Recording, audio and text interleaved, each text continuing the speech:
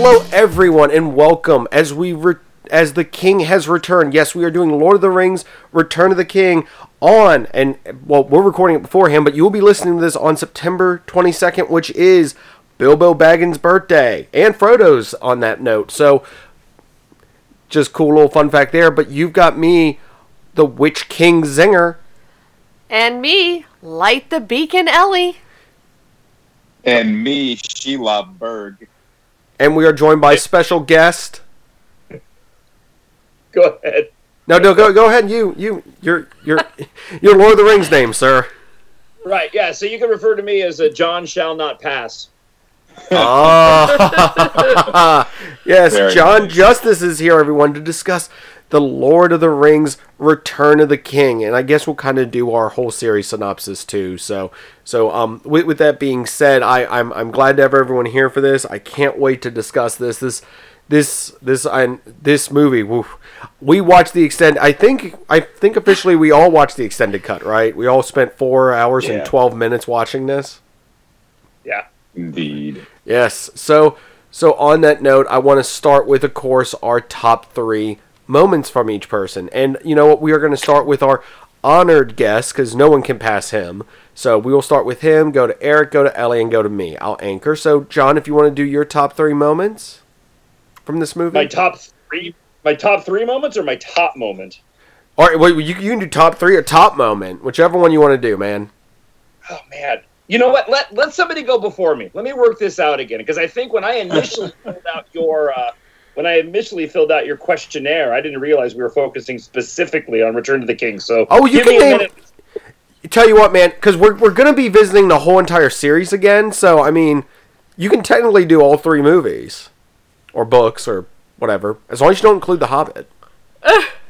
No, and this is from, now that I'm going back over my notes, it is from Return to the King, and my favorite moment of the of the entire trilogy of the entire saga is when they finally enter Mount Doom. That finale, and I think it's the culmination of the entire journey, right? Mm-hmm. That brings Frodo to the brink there over the lava, and then in that moment, the conflict that's within him and the struggle that he has with Gollum. And there's so many great moments. I mean, you guys know this throughout throughout all the films, and especially Return to the King. But like in terms of emotional impact, I mean, it all comes down to that moment. And I think Peter Jackson just did a stellar job of crafting that entire scene.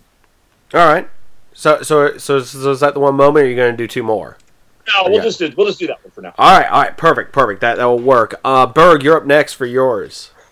All right. So I used Shelob as my name. I love when Sam has his triumphant return and saves Frodo and fights Shelob the spider. I think that's so cool. And I know we'll get to favorite characters, because Sam to me is like the star. He is so freaking awesome in this movie. He's awesome in all of them. But that scene especially, like, I just forgot his triumphant return when he comes back and is fighting the giant spider, god, demon, witch thing. Love it.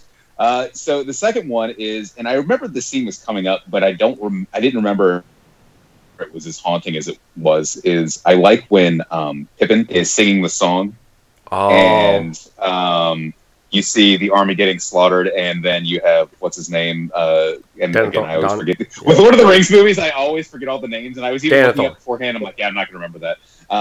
And he's like sitting there like eating, and I hate watching footage or just in general of people eating, but it's so disgusting, and I think it really mirrors the tomatoes. Yeah. Exactly, but it mirrors very well just the bit, like the red of the tomatoes and him kind of tearing the turkey up.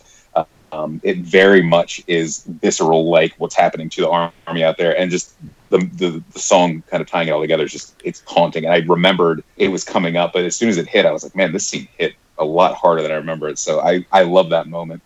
I want to piggyback, because this isn't one of my favorite moments, but it came close. Was that moment, because also one disgusting. I love cherry tomatoes, but it is disgusting to watch people eat them, especially ones that are that juicy, apparently. But I love when you see the one orc come out, just the one solitary orc, and then the next time it cuts back, there's like hundreds of them, all just watching. So sorry, continue. I'd like to let me interject here real quick, just to go. And not that we should wipe out on footage of people eating vegetables, but it's interesting though, because you make a great point, and that is a really haunting scene with his singing, juxtaposed against them heading off to doom. But and I'd be curious to ask Peter Jackson how much direction he gave the actor in that moment eating the food, because it was so arrogantly disgusting. Yes. The way he didn't care that it was dripping on his lips and his hands. It was powerful. And I wonder how much direction he gave, or if that was just the actor who was in that moment going that route. They starved him for a week. Arrogantly disgusting is like the perfect description of that, because yes, it's like he's eating. You're right, Singer, like you were saying, he's eating like he hasn't eaten in a week, but he has, because he's the king.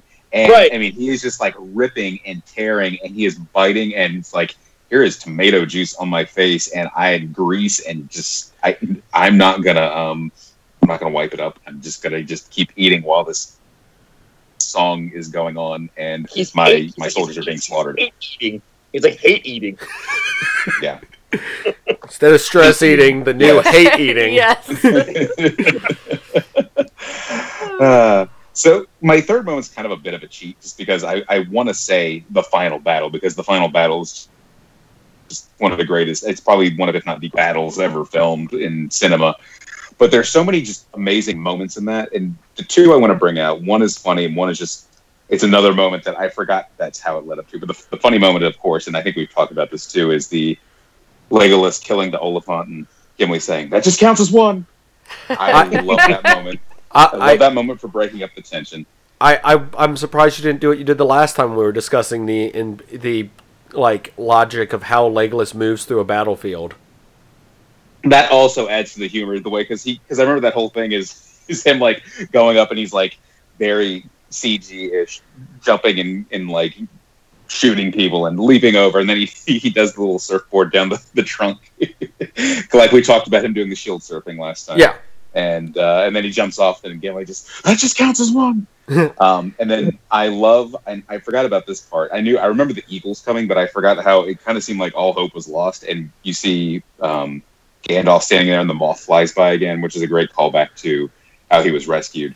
And just seeing the eagles swoop down and start killing the dragons, that is just so cool. I'm just like, hell yeah. As someone who thinks dragons are pretty cool, I was very glad to see these eagles come and kick their asses in midair. So but there's a million other moments I could mention from that final battle, and I think it's kind of a bit of a cop-out, but at the same time, like, you have to give credit for that just insanely epic scene, or collection of scenes that make one sort of just mega scene. So yeah, those are my moments, and there's too many other great moments to count. Is like, this was the only of the three for the watch through. This is the only one I watched straight through. I didn't split up into like a couple day viewing periods, because I was just so engrossed with the movie. Like, the momentum just gets going and doesn't stop. So all right, Ellie, the last drop. Yes. So same thing as like a lot of other people. There's so many great moments in this movie. It is hard to pick just three. But the main three that kind of stands out for me, I'm going to have to make sure to talk about the scene in the battle where, I can't remember what her name is. I'm so sorry. The main chick that wants to fight all the time. Arwen? Yeah. Is that what her name is? I think so. Not, am I forgetting? Are you talking about the elf? Are you talking about? Oh wait, I'm talking about the elf. Ellie's talking about. Right. Yeah, I just don't ever know how to say her name right. Eowyn. Eowyn? Eowyn. Okay. Well, okay, I got to point this out now. I have been called out on the way I pronounce a certain character's name. So when I say Strider, everyone knows who I'm talking about, because I refuse to say that character's name because I will mess it up, and I don't want to anger certain people. Yeah, I was going to say Aragorn. It's not that. Strider. Okay. The King of Lesser. There. Okay. I got it covered. I'm not going to say the other name.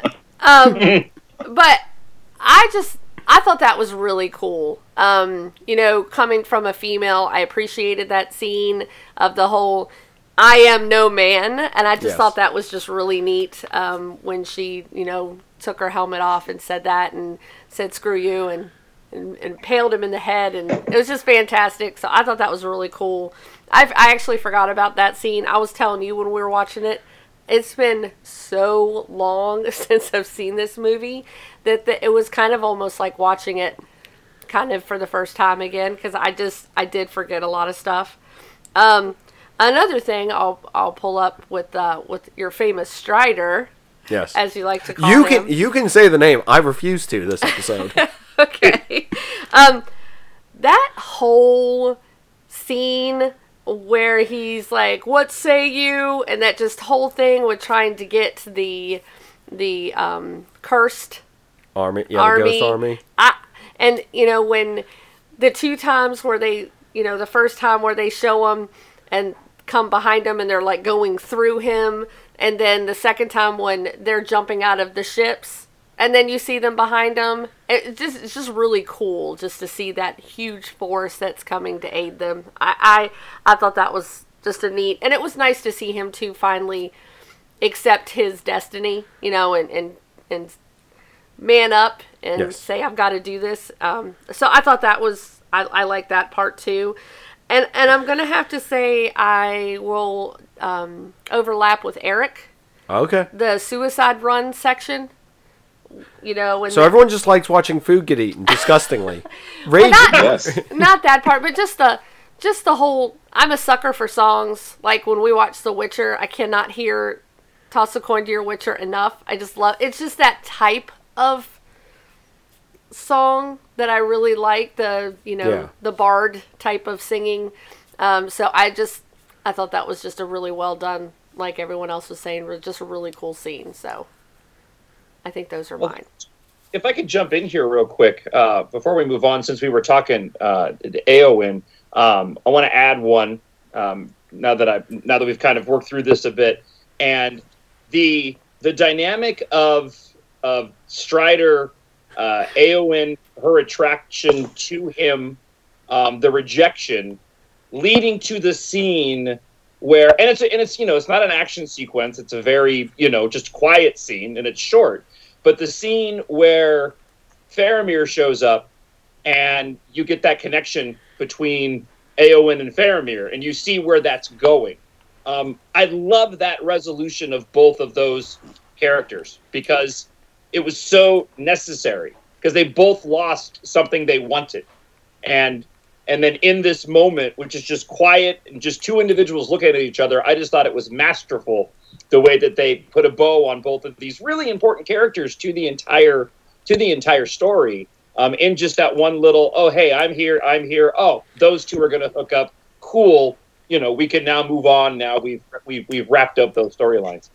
Awesome. Yeah, I do agree with you that it kind of gave everyone kind of a nice happy ending to the most part. But I'm sure we'll get into that because this movie has multiple endings, and I don't mean as in like multiple different endings. I mean there's multiple endings. It just keeps going. So for my top three, I was robbed of two of my picks by Ellie Alone. Oh yeah.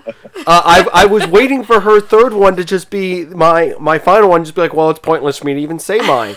But I do agree, the I'm No Man, that fight is really good, and the whole Witch King and everything. I loved him as a villain, as I mean, Sauron's there, he exists, but he's not someone who you physically technically see in the movie aside from a giant eyeball.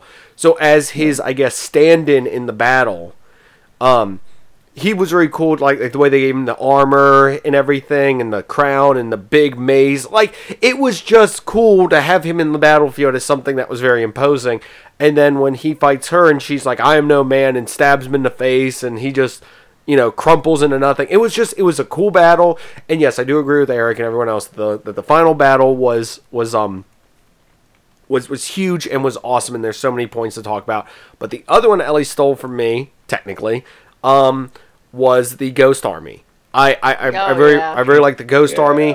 I like where Strider's standing there with Gimli and Legolas, and the ghost king goes through him Yes. Like, and it's like they did a really good job with the Ghost Army and what it needed to do and everything in the movie. So I really like that. I really like that, it was him finally accepting his role in the movie as, the to-be king and everything. Yep. So I really like that. But my final one was not mentioned by anybody yet, so I get to keep this one all to myself, and that is Saruman's death at the beginning of the movie, technically. I really like that exchange between him and Gandalf, and that, even though he's defeated, he somehow is still like, oh, I'm still a threat to you, I'm still here, I'm still somebody you need to worry about. But the other thing I like, and there's a lot of background to these movies that I wish we could have gotten more into, and I could have done more research on, but I just forgot to. Apparently, once again, to step back to the actor, Christopher Lee apparently during that scene, like when they were directing it, they were telling him like, oh, I want, you're gonna get stabbed in the back, so I want you to scream and everything. And apparently Christopher Lee looked at whoever was directing that down, I don't know if it was Peter Jackson or somebody else, and just says, I know what it sounds like when someone gets stabbed in the back. And Christopher Lee, for a background, used to be, if I remember correctly, he used to hunt Nazis after World War II and was like a special ops person for the British or something. Oh, wow. I know that. It's something crazy. I'm probably wrong, but he's somebody who said that, and he probably has heard somebody die from getting stabbed in the back. So then when you see that scene in the movie of him getting stabbed, he's just like, it's like, okay, yeah, that probably is more. But just that exchange between the two of them and everything within the movie is great. It does rob us of something I will discuss later, but I like that you had this moment to where the bad guy from the previous movie was technically still a threat to them, quote unquote, and it set up everything that would, of course, go forth with Gandalf and everyone else for that. So that was my favorite. And also, I'm going to say this now. I know Ellie had mentioned this. I think Eric did too. This movie is out of all the movies we've done for Zingness, for the movie specials and stuff, this was probably one of the hardest ones to pick out 3 moments from. That really stuck out to me. Yeah. Because it's kind of, you have to cheat and be like, oh, well, it's this scene, but it's the whole thing surrounding it too. Yeah. So for me, that's where I came from with this, is I kind of cheated and was like, I want to talk about more, but I know I only have this limited amount. So with that being said, I guess we're going to go to next. When was the first time you saw this movie? Did you see it in theaters? Did you see it at home? And, of course, we're going to go to John to start this off with. John, when was the first time you saw this movie?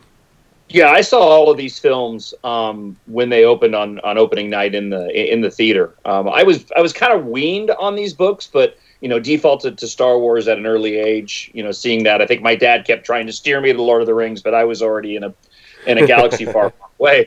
But it became a family thing for me because my dad is way more of a Lord of the Rings. He loves Star Wars, but he's way more of a Lord of the Rings fan than he is a Star Wars fan. And he definitely was raised on these books. So no, I saw these all in the theater on opening night. All right, Eric, what about you? I saw this in the theater. This was, of the 3, this is the only one I got a chance to see on opening night.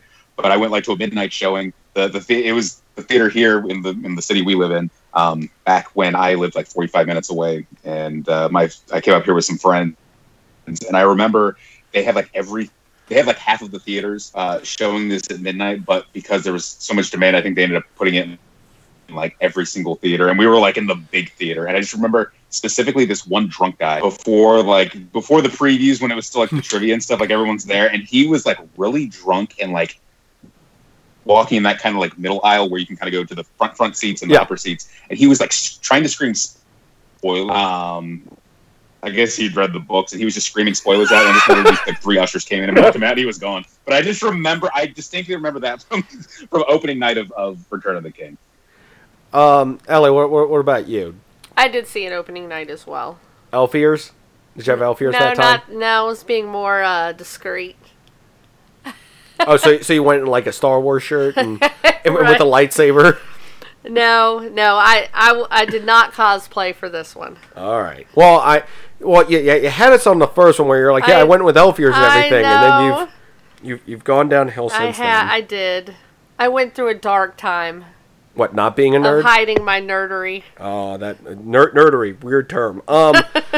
So for me, I saw this in the theater of my, technically I guess my hometown. The same one as, if you've listened for a while now, you would know that it messed up the Two Towers. And as I said in the previous one, I did sit as far away from my one friend, because we went as a group. I did sit as far away from him as possible so they wasn't spoiling this movie with, they didn't include this scene, or they didn't have this scene, or just ruining both the book and the movie. So I sat far away from him, but I sat beside, he's been on the show way back in the beginning of Zingness, one of my buddies, Rob. I sat beside him, and I love Rob to death, but every now and then he'll blurt out something in the movie theater, and it's normally pretty priceless. So near the end of the movie, where, we see the boat sailing off and it goes to white, and then it comes back to where Sam's walking in Hobbiton. When that scene happened, he went, "Oh, come on, it's not over." So I found that extremely amusing, because he was starting to get up and think, because I think he had to go to the bathroom or something. So, it was just great to have that. I mean, yes, great movie. Did it ruin anything for me? No, it just made that scene even better. Because I swear he had to go to the bathroom or something, because he just was antsy, and just that movie just does not end, technically, for a while. It's still going. Yeah, it has all those fake outs to the end of the movie, and he, I guess, just never read the book, or just, I swear it was the bathroom he had to go to, but yeah. His response to that was great. And yes, as we were leaving the theater, I did hear my one friend, who is also named Sam, not Sam Wise, but Sam still, was sitting there in the background muttering about how they didn't have a certain scene, which I'll talk about when we get to that point. So, on that note, we get to go to that point now. Did you read the books? John Justice, you sir, you actually have an interesting story, because you sent me your responses to these, and I really like what you have responded with. Yeah, I read. I remember reading Fellowship of the Ring when I was a kid, but I did not read Two Towers or Return of the King. But I did. My father read them to me many times, and they're books that I really want to go back and read all three of them again now, especially with writing my own stories now, and the genius of the writing of these stories. And just to double back to something really quick on that point, and again, I'll keep it real quick, but to your Ghost Army comment, yes, that should have been, and every time I watch the movie and I see that scene, I kind of chuckle, because it's kind of a cheat, right? Yeah. I mean, watch the film, it's kind of like, oh, you got a Ghost Army, whatever, that takes care of everything. But the writing is so good in the justification and what Aragorn, Strider had to do to get the Ghost Army to align with him, that it's not a cheat. There's a weight and a value to it, and that really is just that speaks directly to the writing and the crafting of these stories. Mm-hmm. Yes, and because, okay, Ellie, do you have anything heavy near you? Oh no! What are you gonna say? Okay, I do. I have a hard glass plate over here. Why do I keep letting you have stuff near you? Because I'm going to talk about the books for a minute, and I know you're... She has the Lego NES. Yes, she actually... Well, it's downstairs. But I do have my Switch in my hand, too. Do you really want to throw that at me? No. Good point, so I can talk. In the books, it is set up differently, what the Ghost Army does. They don't actually, if I remember correctly, they don't come to the main battle. They just take out the ships of, the pirates. But it still has the same weight of he has to... It's him, convincing the army and everything, to join them and everything. So it is still a great moment. I guess we'll just go into this real quick. What do you wish they added from the books that was left out? This one's complicated for me to answer. And, I'm sorry. I guess we should go around real quick with, did you read the books? Eric, I'm sure your answer still stays the same. Strangely, I read this one, but not the first. No, I'm kidding. I did not read this book, and I want to. Again, same thing. I still want to try and get to them someday, but as of this recording, I have not read any of them. Ellie, what about you? Did you suddenly get a hair up your butt and read all these books? That's going to be a negative. All right, cool. I figured as much, but we can move on now. Okay, so. Something I know there's a few differences. There's a few things, as I mentioned, with the Ghost Army and stuff. But one of the things I wish they had in, but the problem is, this movie clocked in at about 4 hours of the extended cut. even with the non-extended cut, I think it's like 3 something. So for them to add the Battle of the Shire and everything, where the Hobbit, because in the books the hobbits go back and find out that the Shire's been overrun by, like, basically Saruman. Basically didn't die in the books and is in Hobbiton and everything and has overrun that whole area, and they basically have to battle to win that area back and everything. So that's something that I thought would have been really cool in the movie, but by the time you got there, the movie would have been another, like, probably 30 minutes to 40 minutes, and I don't think even the strongest bladder, the strongest will could have gotten through another amount of time. And then they kind of show it back in Fellowship when he's looking into the well and sees, like, the Shire burning and everything. Yeah. So it kind of has it, but at the same time, I understand why they don't have it, but I would have liked to have seen it. And yes, that was what my one friend Sam was nonstop complaining about on the way out of the movie, was they did not have that scene in the movie. So that being said, I don't know if John, you have anything that you wish they had left in from the books or not.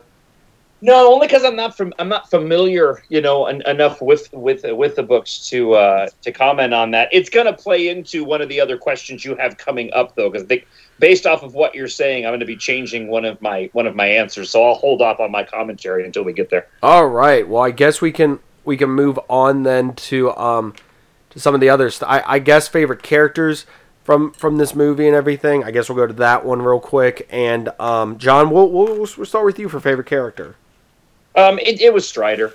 There's so many through lines and characters, in these stories, and of course the main story of Frodo, and what he needs to do with the ring. But when it comes to Strider, from the beginning to end, I love his arc and the way that it was filmed and directed and written in, and he really did the character itself is great. But Viggo Mortensen does such a fantastic job of really digging in to the struggles and the conflict that character had to reach that moment, at the end of Return of the King. And he wears it. I mean, he's aged and he's regal, but where he came from because we all went on this journey. So it's hands down it's Strider. All right. Eric, what about you? Do you have a change up of your favorite character? I do, and I kind of mentioned it earlier, but Sam all the way. This is Frodo's quest, but he would not have made it at all without Sam. Sam was more than like support. I mean, he was constantly there, and I think everyone kind of hopes they have, or hopes they can have at some point a friend as good as. And Sean Astin just did a fantastic job as him, and I always liked Sam, but I had a new appreciation of him rewatching the trilogy for the first time in a decade, and especially this final movie. He just comes in clutch so many times. I think he's a great character, and I think because I mentioned, I think in the first when we were talking about Fellowship, how I like Gimli a lot, and I thought I was like, oh, he's going to be my default character for the third movie, and he still had some great moments and stuff, but I got to give it to Sam. He won me over for realsies during this third movie. All right, Ellie, what about you? Do you have a change up or? I think for this particular movie, I have to split it 50-50. Oh. Strider, hands down. You all can say his name, technically. I'm just the only one that's going to say Strider. It's just fun to go ahead and just keep up with this. Okay, fine. Strider and Sam. I mean, like Eric said, Sam, there is no way that, the ring would have been destroyed without him. I mean, just from when they were, at the spider, and he took the ring off of Frodo at that point. Mm-hmm. And if he wouldn't have done that, they would have had the ring. So it's just his selflessness to, do what he did and to keep pushing his friend, even though they kind of felt that this was going to be the end for them if they completed this quest. So hands down, I mean, I love love Strider. I've loved him for the whole series, but I have to give Sam credit too. So I would say it's a split for me for those two characters. All right, fair enough. So for me, yes, there are a ton of great characters. Yes, I'd love to say Strider and I'd love to say Sam, but for me on this particular watch, I'm gonna cheat. I'm gonna steal from Eric. I'm gonna go with Gimli, because I feel Gimli was around for, like, him and Legolas really have nothing to do in this movie aside from be, I guess, the comic relief, or be like just sort of a like D level story on like the A through D stories going on. So I just liked his little comic relief every now and then of stuff, and I just think it was very, very well timed. I mean, like I said, on this particular watch, it just hit me as, you know what, it was good to have him around, you know, doing him and Legolas having the back and forth with how many people they had killed, that only counts as one, and then when they slice off the voice of Sauron, and he's like, I guess, you know, the whole discussion's over, and it just his little sidebarbs. I appreciated watching it again, because this is a very serious movie, and it took a little bit of the edge off every now and then without completely derailing. And like I said, I just feel like him and Legolas have nothing to do in this movie aside from being just the background comic relief, in my opinion, personally. But yeah, I do like the line too, and I think it's been spoofed and parodied a lot since then. But the whole thing where Gimli's like, I can't believe I'm going to die next to an elf. And then Legolas is like, well, how about dying next to a friend? And he's like, that I can do. I love that exchange. Yes. You're right. Both of them are the comic relief, but that's a very, very serious and touching moment, because I know, having not read them, I know I've been told and read about the kind of the bad blood between elves and dwarves kind of at this point, and kind of seeing become friends like this. I love that. I'd like to actually see a whole buddy cop show Gimli and Legolas going through and just slaying orcs and stuff like that. So, but that in particular kind of takes some of it takes their comedic stuff and says they aren't just here for comedy. They're here they're friends, and they're here to win this war. Well, in keeping with the comedic theme too, I think it's interesting that the comedy in all three of the Lord of the Rings movies, at least from my perspective, for as little as it is, where it's just kind of punched in there, it does work very well, and it's really effective. And at no moment does it ever take me out of the films. But it's interesting, because I feel completely different. Not that we want to wipe out on this, but when it comes to the Hobbit films, I feel like the comedy in the Hobbit films didn't work nearly as well, and took me out of those films in a way that it didn't happen in the Lord of the Rings trilogy. I don't know why that is, and that's for a discussion for those movies, I suppose. But yes, when we get to them someday, someday when we return and watch the extended cuts of those, we will discuss the like falling flat of most of the comedic moments and everything in that movie, because I'm sure they'll be there. But no, I mean, like I said, I know that it's weird to say comedy and everything, but I mean, and here's a fun thing: the Counting the Dead is in the books too. So I know that a few people were griming like, oh, they're just adding that to the movie. I'm like, no, that's actually in the book too. Sorry, I thought you had something, John. Oh no. Okay. I was going, wow, I didn't know that. That's cool. Yeah, it's vaguely mentioned every now and then, like during Helm's Deep, like they have this discussion where it's like, oh, I've slew 42, and then like it's in the books, but it's more pronounced in the movie because of course it's something that's kind of like not like a side piece of dialogue and everything. So I don't think we have any real introduction of new races in this. I guess the Eagles, if you want to count the Eagles. But overall in the series, or in this particular movie, who is everyone's favorite race? We're going to go with John again first. Yeah, I love the elves. I love all the elves in the film. In all the movies. I just feel like the portrayal of them is very consistent among all of them, and just plays out really well. I just particularly that was my instinctive reaction to the question. All right, Eric, what about you? I did like the Eagles. I know they were in the, I guess in the first movie, second movie, very briefly, but having since then read how it's not just like, oh, they're wild animals, like they're actually like this race of intelligent giant eagles. And knowing that going into this viewing of it, I like them even more. And they're so cool. I mean, they're just fighting giant dragons and winning. Like they're just coming in and just clawing them, and then their rescue of Sam and Frodo from Mount Doom. I just think they're pretty cool. Ellie, how about you? You don't need to ask me that question. I know the answer is elves, but I mean, for everyone here, if it sparks a discussion, who is it? It's elves. Oh, okay. Yes. Well, wait. Last time weren't you Team N?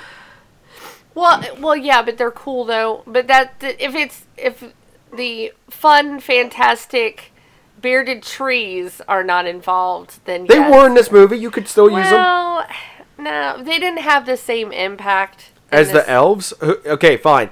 Name a few elves in this movie. There was a lot. Not really. Yeah. They weren't that involved. It was just Legolas and Mr. Smith. I mean, all I need is Legolas. Ugh. To be honest. Ugh. And I don't really like blondes very often, but he does it well. No, I mean, you know me, just because of knowing me. She is wearing an I Heart Legolas t-shirt right now, too. I'm actually wearing a Game of Thrones t-shirt. Which I found ironic. No, I've said this before, but just in case new people are listening for the first time, I always gravitate towards elves, typically dark elves, especially when I play... Oh, God, here it comes. When I play any kind of video games that deal I thought you were going to talk about Kingdoms of Amalur, since you were literally playing that. I can, but I was trying to be... I was trying to be nice and not do that, but yes, it's awesome. But yeah, anytime I play any kind of games where elf is a race, I usually always gravitate towards it. Okay. They're awesome. All right. So for me, I'm going to go with hobbits. And it's because I feel like this movie is where all four of the hobbits shine the most.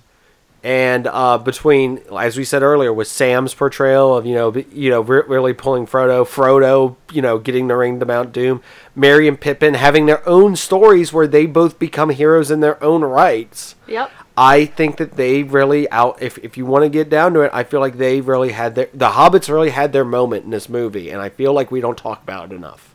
So I have brought it up. I debated going with hobbits for this because I agree with you completely on that. I feel like the first two, you still kind of see them as these out of their element. They're used to this cushy, carefree life, and this one you really see that there's more to hobbits than the cushy, carefree life. And you know what really hammers that home? When they go back to Hobbiton, they're sitting at the bar. Yes. And they all kind of are like, this isn't the life we're used to anymore. Yeah. It's boring. It's like it's sort of this combination of we've seen too much of the world and this is boring. Yep. I think they really had their moments in this movie, and I mean yes, they were around for the other stuff, but they took control and they really hammered it home in this one. So I just wanted to say they're my favorite race in this particular movie. So with that being said, I guess we're gonna go with. Eric, I don't know if I should put you in timeout for this next one, but what? How do you think the movie has aged? I know, I was like, what? From last time. Okay. John, how do you think these movies have aged, particularly Return of the King, but the series as a whole? How do you think these movies have aged in almost 20 years now? I think they've aged really well. It's weird because you could easily, if we're looking at sort of from a visual standpoint, right? I think the story's solid and the acting is solid. So we'll just look at it from sort of the visual standpoint.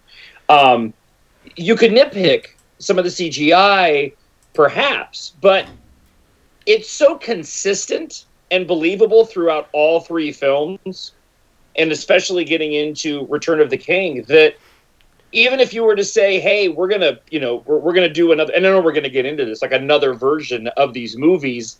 If anybody were to argue, at least again, my opinion, if anybody were to argue, well, it'd be great to see even further updated CGI work or model miniature work from for me, I don't need that. These movies they're sort of timeless in my opinion, much in the same way of the original trilogy. But even then, these movies do a better job of holding up than, say, like A Return of the Jedi, if we're doing any kind of comparison. So I think they hold up fantastically. All right, Eric, you are out of timeout. So yes, as you all remember, I kind of went on my little rant against the CGI and stuff in the last movie, and I got to say, this movie, I think I got so wrapped up in just how, with the momentum, like I was talking earlier, how there's just from the get-go, there's a lot of momentum in this movie, and I got caught up so much in it, I really wasn't paying as much attention, and like Tom was saying, it really does. I think it does stand up. It really, it's cohesive, and the way that I feel like the way that I try and think. I have like 15 words trying to come out at the same time. I think because there's almost so much motion in this movie, you don't have a chance to really notice as much. Like, oh, hey, that's really bad CGI, or oh, hey, that looks a little off. However, I do have to say there was one part that really stuck out to me like a sore thumb, and it was right before Gandalf is talking to Pippin about, and he's kind of giving that speech about kind of I always call it his G. Like you go, you see the siege going on, and you see these soldiers kind of parting the way for this big troll to come and break down a door, and this troll walks up, and he looks like he is out of a late PS2, early PS3 era video game. He looks terrible, and he's got this big hammer, and when he hits the door, there is absolutely no impact on the door. Like, the door doesn't shake. There's no dust. It almost looks like it has bad clipping, and it goes through the door. It looked bad. I actually went back and watched it, and I'm like, did that look as bad as I thought it did?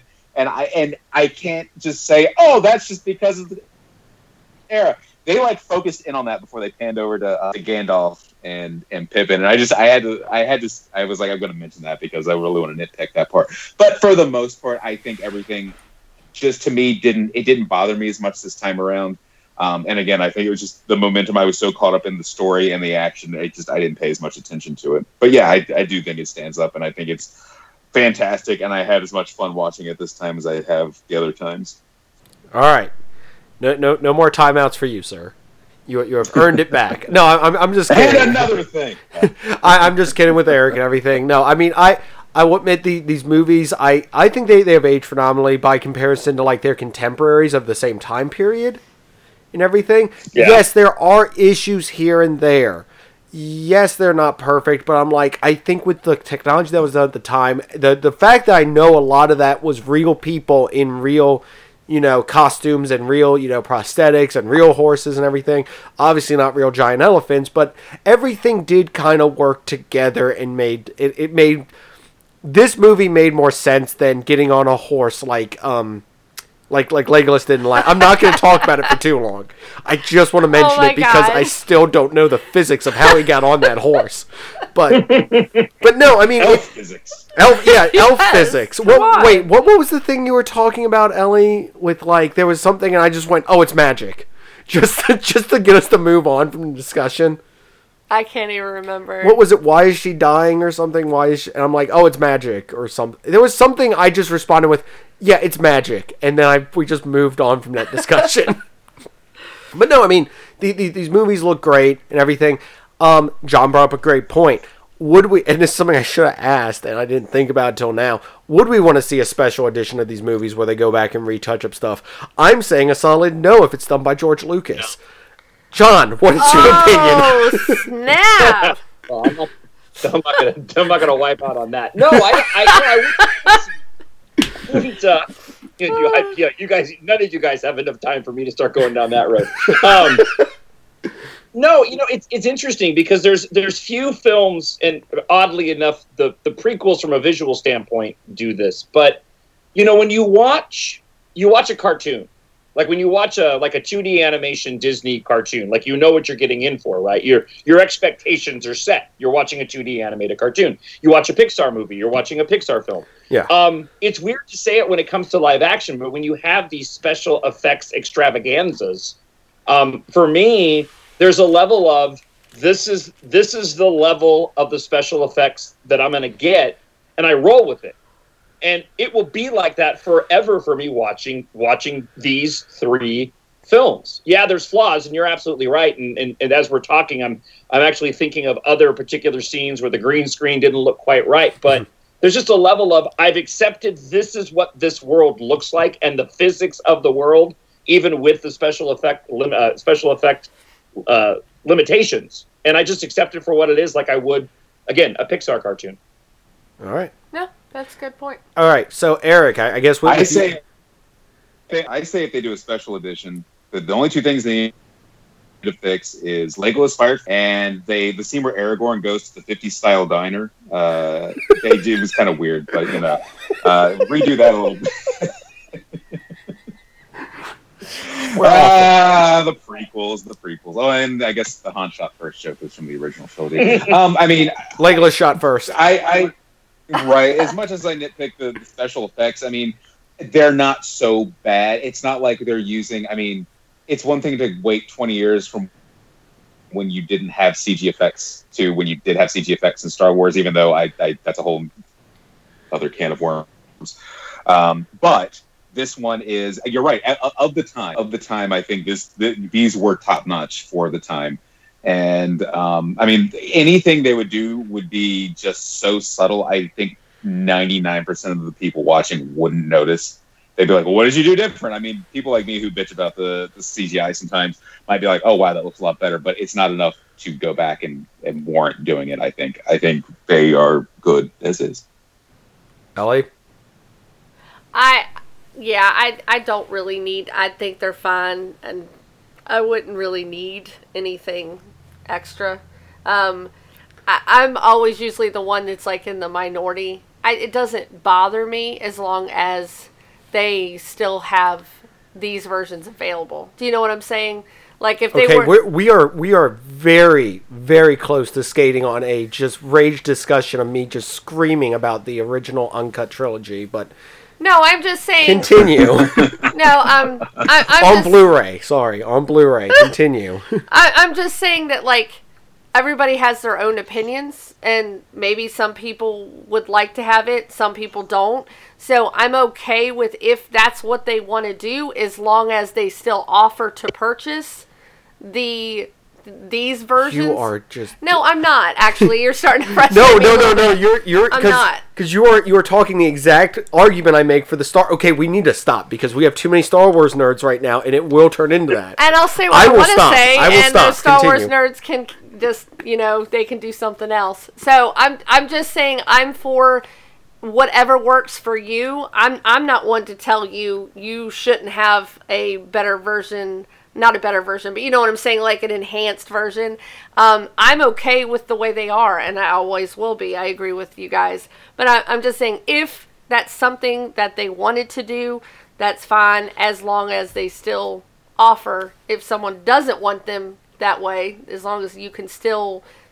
I mean, to be honest, you probably would already have them anyway, so it's a moot point. But if your kids destroyed your discs and you needed to replace them, as long as they're still allowing you to purchase those original versions, then I'd be okay with it. Okay, so when they come out with the altered reality versions of the movies, but they're not giving you the original cuts where you can actually you sit in the battle.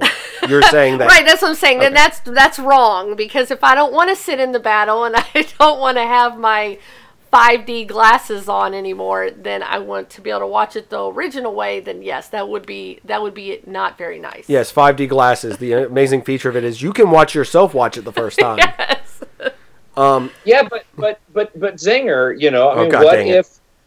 what if this is Peter Jackson's vision and this is how he really wanted the movies to look, and therefore, that you only get an updated version.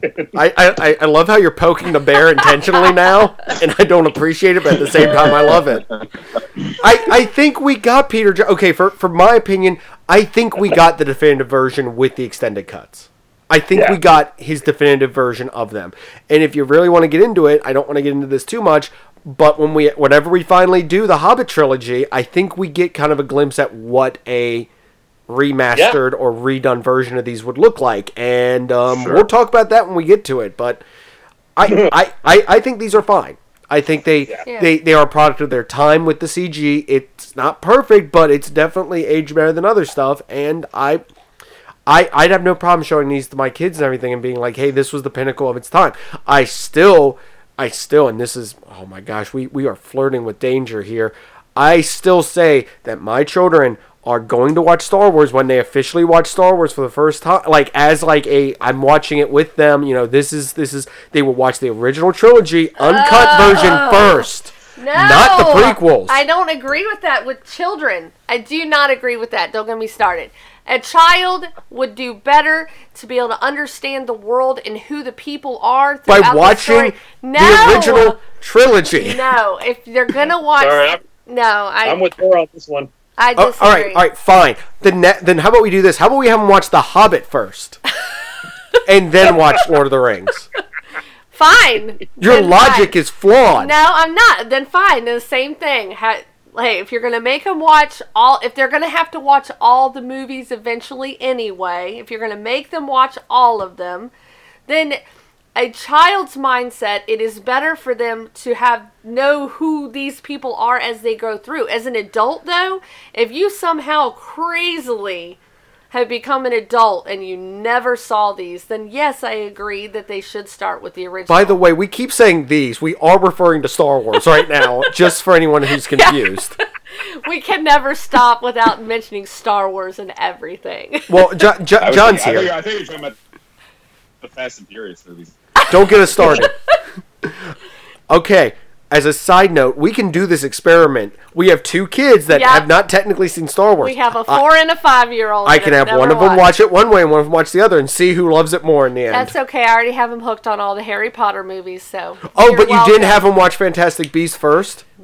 No, I did not. Then you, ma'am, have done an inservice to them, an injustice on you. Anyways, with the possible upcoming Amazon series, what would you like to see Amazon do with the Lord of the Rings series? We are back on Lord of the Rings now. No more Star Wars talk, Ellie. Okay. Am I up? Yes, you are up. Me and Ellie are staring each other down, so please. Okay. Quick comment on the last thing, and then I'll give you my comment on the episode too. This No, is the they extended should cut of the watch episode. They should watch The Hobbit first, but the cartoon version. Ah. Oh. Okay. All right. So I'm actually changing my tune on this because when I originally thought about it, I was kind of like, no, it's kind of pointless because I think the movies do a fantastic job of telling the tale, and I don't necessarily need to see it reimagined by somebody else. However, in the middle of our discussion, I changed my mind because, Zinger, you mentioned the stuff that didn't make it from the book to the movies. And if that's the case, then yeah, I would like to see an Amazon series, a lengthy one that really sticks, to the books. I think that would be really, as somebody who's not as familiar with them, having grown up with them but not read them myself, from many years ago.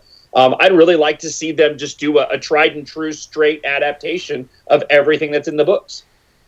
All right. I don't think we've had anyone give that answer yet, so thank you for that.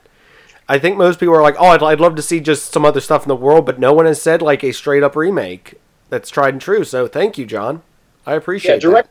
Yeah, directly with the books, because that would just be really interesting to see, and you could do that with the series. You could make it as long as you needed to make it to make that happen. I do admit that in our world now that we have where there's streaming services and you can just have stuff go on forever, apparently. I'm sorry, I'm staring at Ellie having the Game of Thrones shirt on and thinking that should have ended a while back, but that's once again, I think we're getting into other discussions and just probably angering Phil Rude somehow through all this, but yeah, I mean, I think the Amazon series, if it is a trend, I've never thought of that ironically throughout all these, but I think that's a good point, John, that if they did do a tried and true, I mean, yes, I wouldn't, I know this is going to move into our recast thing, but I don't know how I would feel about them recasting some people because they had some great actors doing some great parts and everything, but I don't know, it might be interesting. We can see. Anyways, on that, I don't think we have any other from our regular host on the Amazon series comment. Nothing Okay. that's changed from the past two. Other than I do agree. The one thing that I thought about when we were talking is I would like, because I remember after seeing the movie, a friend of mine who was a big fan of the books telling me about the whole battle in the Shire, and I'm like, that sounds so cool. If anything, even if they just extend these movies and make them last more, multiple episodes, that is one thing that needs to totally be added in, because I think that would be a cool thing to see our Hobbity heroes taking back their home. And everyone can finally get Tom Bombadil in these movies, which I am indifferent to him being in or out of them, because he serves a purpose in the book, but it's a very short and very pointless purpose, if you want to ask me. I have angered everyone who's read the book. So on that note, if you were to recast this today, who would you cast and why? John? This one's really tough, because I always have a hard time when it comes to looking at casting of people, and who would you choose? Because my mind ends up defaulting to, especially for younger characters, well, they're this age now, what age will they be when it actually goes into production? So if I dispense with that, I'll make two comments, and I'm just going to recast one person. An individual who I think would do a really, really good job of Frodo, and again, we got a bit of an age issue here, but is Timothée Chalamet. I think that, the guy that's going to be in Dune, and he was in Interstellar. There you go. There's an intensity to that kid that I think would lend itself really well to Frodo, and also a bit of a lightheartedness too that he could bring out. That being said, I'd like to see, if let's say they were doing movies or the Amazon series, a complete cast of unknowns. I'd like to see an extensive search for these characters, and perhaps landing on individuals that we've never seen before, that we're not familiar with, that could really embody those characters. Because I was looking at a list, and so many names that we see are individuals that would be great, but they're in already such iconic roles that I have a hard time seeing them in roles like this. So I'd like to see a recasting with a bunch of nobodies and people we hadn't seen before. I agree with that, because I'm not saying that people in the original cast for this were nobodies, but a lot of, yes, certain people were established people, but everything, but a lot of those people have gone on to do other stuff. Why can't I think of his name? Billy Butcher, Dredd, Carl Urban. Carl Urban. I kept forgetting he's in these movies, and I kept seeing him, and I'm like, I forgot he's in this. And I said this to Ellie the other day. I'm like, I feel like he is a seriously underappreciated actor of our time. Yeah, and I like him. I know that everyone likes him, but he's been in a lot of stuff and he's done a great job in everything, and is not technically the same person in any of those roles. Because I forgot he was Bones in the Star Trek movies. Oh yeah, I forgot. Yeah, that see, too. you forget that. Oh my gosh. He's been in the Marvel movies. He was the Executioner in Ragnarok. He's of course in The Boys as Billy Butcher, which I will admit, having watched a ton of The Boys recently and then watching this, I was just waiting for him to be like, Daddy's home. But yep. but yeah, there's so many actors that have gone on to do great stuff, or just were kind of just around, and then this movie was, I guess, not a big breakout for them, but there's definitely something that made them even more iconic. Because Sean Astin had Rudy before that. Rudy was before this, right? Yeah, it had to have been. Yes. Okay, I was like... and then he went on to Stranger Things, so, there's the pinnacle of his career right there. And somehow Ian McKellen was doing both this and being Magneto. Was that around that was around the same time, or shortly after? At the time, yeah. Yeah, I was like, it was shortly after, or right before. But no, there's so many great people that have come from these, and were great before then. It was just, I think they did just such a perfect casting. It'd be hard to recast.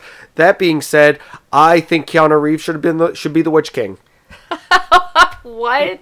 I will get Keanu Reeves into these movies. Oh, okay. Even if I have to force it. So I don't know if anyone else has any recastings. Eric, you want to do some crazy recast again? No, because as I've said in the past too, nothing's changed. Actually, it's like John said. I would rather it be. I want a bunch of unknown. I don't like, and I think I mentioned this maybe in the first in Fellowship, but I feel like, especially in this age, there are so many movies and franchises that have ensemble casts that it's getting harder and harder to disassociate people with different roles or a certain archetype or stereotype or whatever. So I would like to see a bunch of unknowns. Except for, I would like to see Keanu Reeves as one of the Eagles. That's it. One of the Eagles. Okay, perfect. Just one of them. Okay. Finally. Cameo. All right, finally, I want to point out one other thing. It was really cool to actually see Dr. Claw from Inspector Gadget's face as the orc captain thing. It's the same voice. Next time, Gadget. It's the same voice, right? Or am I just crazy? Okay, I was sitting there and he started talking. I said it to Ellie, and she just stared at me with like this blank look of... What? And I'm like, I'm going to use it on the podcast, and people will laugh.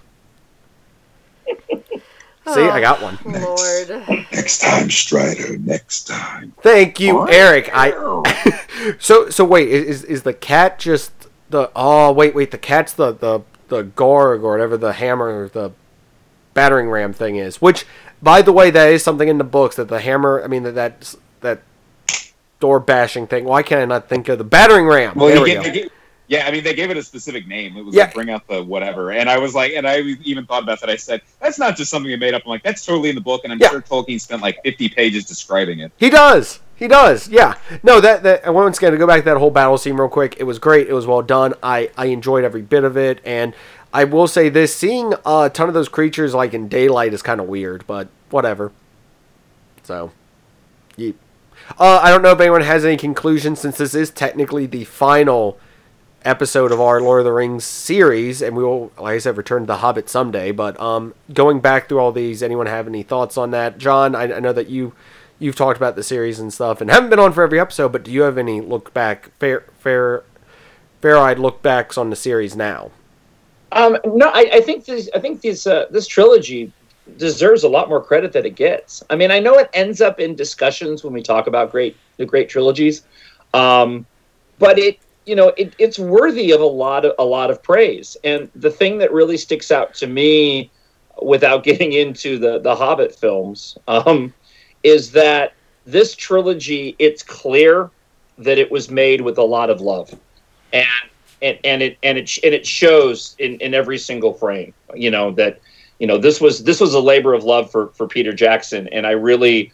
Any limitations and criticisms that you could rightly put on it, to me, I push to the side, just because you can just tell the level of care and detail that they wanted to bring in trying to bring these novels to life. So this trilogy deserves a lot of credit. It's kind of what I'm hoping we get out of Dune coming up. I'm expecting. My level of expectation for that movie is very much along the same lines. I was just about to say, I feel like we're kind of preempting like a Dune discussion in a few years, because I feel like that, because I think Lord of the Rings was like the unfilmable series for a while. Like, no one could do this. It's too expensive and too ambitious, and Dune's kind of the same way, even though it's technically been done before. But I don't know. I mean, we'll see what happens and everything. Eric, what about you? Any look backs on the series, having to rewatch it again after so many years? Yeah, no, I just, it really is like, it's such when it came out, it was this part where I was going from being a teenager to adulthood, and I just feel like it really for me personally, it's very nostalgic for that time period, and I look fondly on it. And not just seeing it, but like the experience of seeing it with friends, like going to the movies. When my friends and I did the marathon of all 3 extended editions in a row, which I will never do again. I'm very nostalgic for it, and I think it's fantastic. It's a great job. You really truly can. I know it's already been said, but you can see the labor of love.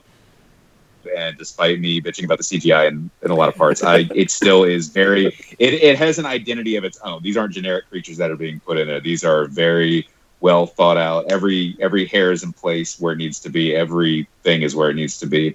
The casting was fantastic. And kind of going back to our casting discussions throughout all 3 of these movies, I have a hard time disassociating these roles with the actors and actresses who portrayed them, because they did such a fantastic job. There was not one miscast in there, I feel. And so no matter what, you're gonna get some enjoyment, I think, out of this, no matter what you're going in for, whether you're going for a good story, big spectacle, whatever. I think you're gonna love it. Ellie? I don't really have much to add. Okay. Yeah, I mean, I'm good. Okay. No, I mean, I've said a lot about this series. I truly enjoy this series. I really like that we went back and revisited them as this. I might say something different when we get to do The Hobbit, whatever point that becomes relevant again. But I feel like I'm going to put all this hate on those movies, and I watch them and be like, it's okay. But we'll see when we get to there. No, these movies are something that, like, yes, I mean, our kids were around when we were watching them, but they weren't sitting down paying attention to it. I cannot wait to watch these with the kids. These are something just like Star Wars I want to introduce to my kids. And I do agree with John. I don't feel this series or these movies get the respect they deserve sometimes, the recognition. And I feel like hopefully this series, or I don't think Zingness has that big of an impact, but I hope through this series that maybe some people have gone back and watched the trilogy over again and everything and gotten to enjoy it. Because I seriously got to enjoy going back and revisiting them myself and having people on who enjoy these movies and this series to discuss them. On that note, John Justice, thank you for joining us. Where can people find more from you? And what is it that you do? And would you like to see your books become a big Hollywood movie franchise? Yes, please.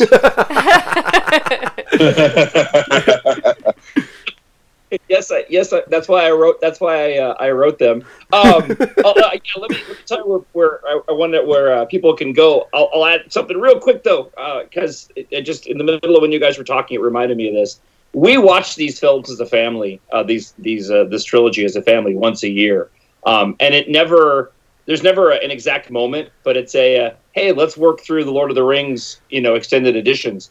And then we just take our time. We don't do like a marathon. And this is to me like the best way to do it. We just sit down over the course of maybe a couple weekends and we just start watching them and we pick points to stop and then continue. And it makes for a really fun week's worth of movie watching. No, people can go to mynerdworld.net, mynerdworld.net. I am a radio talk show host. I do a morning show, Justice and Drew, here in Twin Cities. TwinCitiesNewsTalk.com is the website. But I'm also a podcaster. I do a Star Wars podcast, and I have a trilogy of science fiction space opera books called Embark, and those are available in audiobook, paperback, and an ebook at mynerdworld.net. So if you like science fiction, Star Wars, Fast and the Furious, and a lot of stuff blowing up, go and check my books out. All right, awesome. Thank you so much for being with us, John, for this. Thank you to the other hosts we had on, Phil Rude and David Ginsburg for the other two. As I've said earlier on another episode, but I will repeat here, this is being recorded and will be out on September 22nd, Hobbit Day. But we will be returning in October for probably Hocus Pocus or something. But I keep saying that and Ellie keeps staring at me like no. But I will absolutely watch Hocus Pocus. I will too. It will just be me and Eric, no Ellie. Even though I think she's down with it, she just wants to be just herself about it. We will be returning probably November, December with our coverage of the Jurassic Park trilogy and then the 2 Lost World movies. So that will be what we will be returning to. And I'm sure for 3, people like this movie won't be able to, narrow down their top 3 moments. So you're saying Jurassic Park 3, we will not be able to narrow down our top 3 favorite moments. For different reasons. Oh, man. I cannot wait to torture. I will reveal this. We will be torturing Phil Rude by making him watch that one. I cannot believe of all of the movies you're going to have him do that one. With that being said, thank you for listening. Eric, where can people find more from you? You can find me at Eric Berg and at Berg. And you can find Zingness basically all over Twitter. You can also find us all over Facebook. Just search Zingness. Once again, I'd like to thank John Justice and the other guests for being on. It was a pleasure to have you guys. And one ring to rule them all.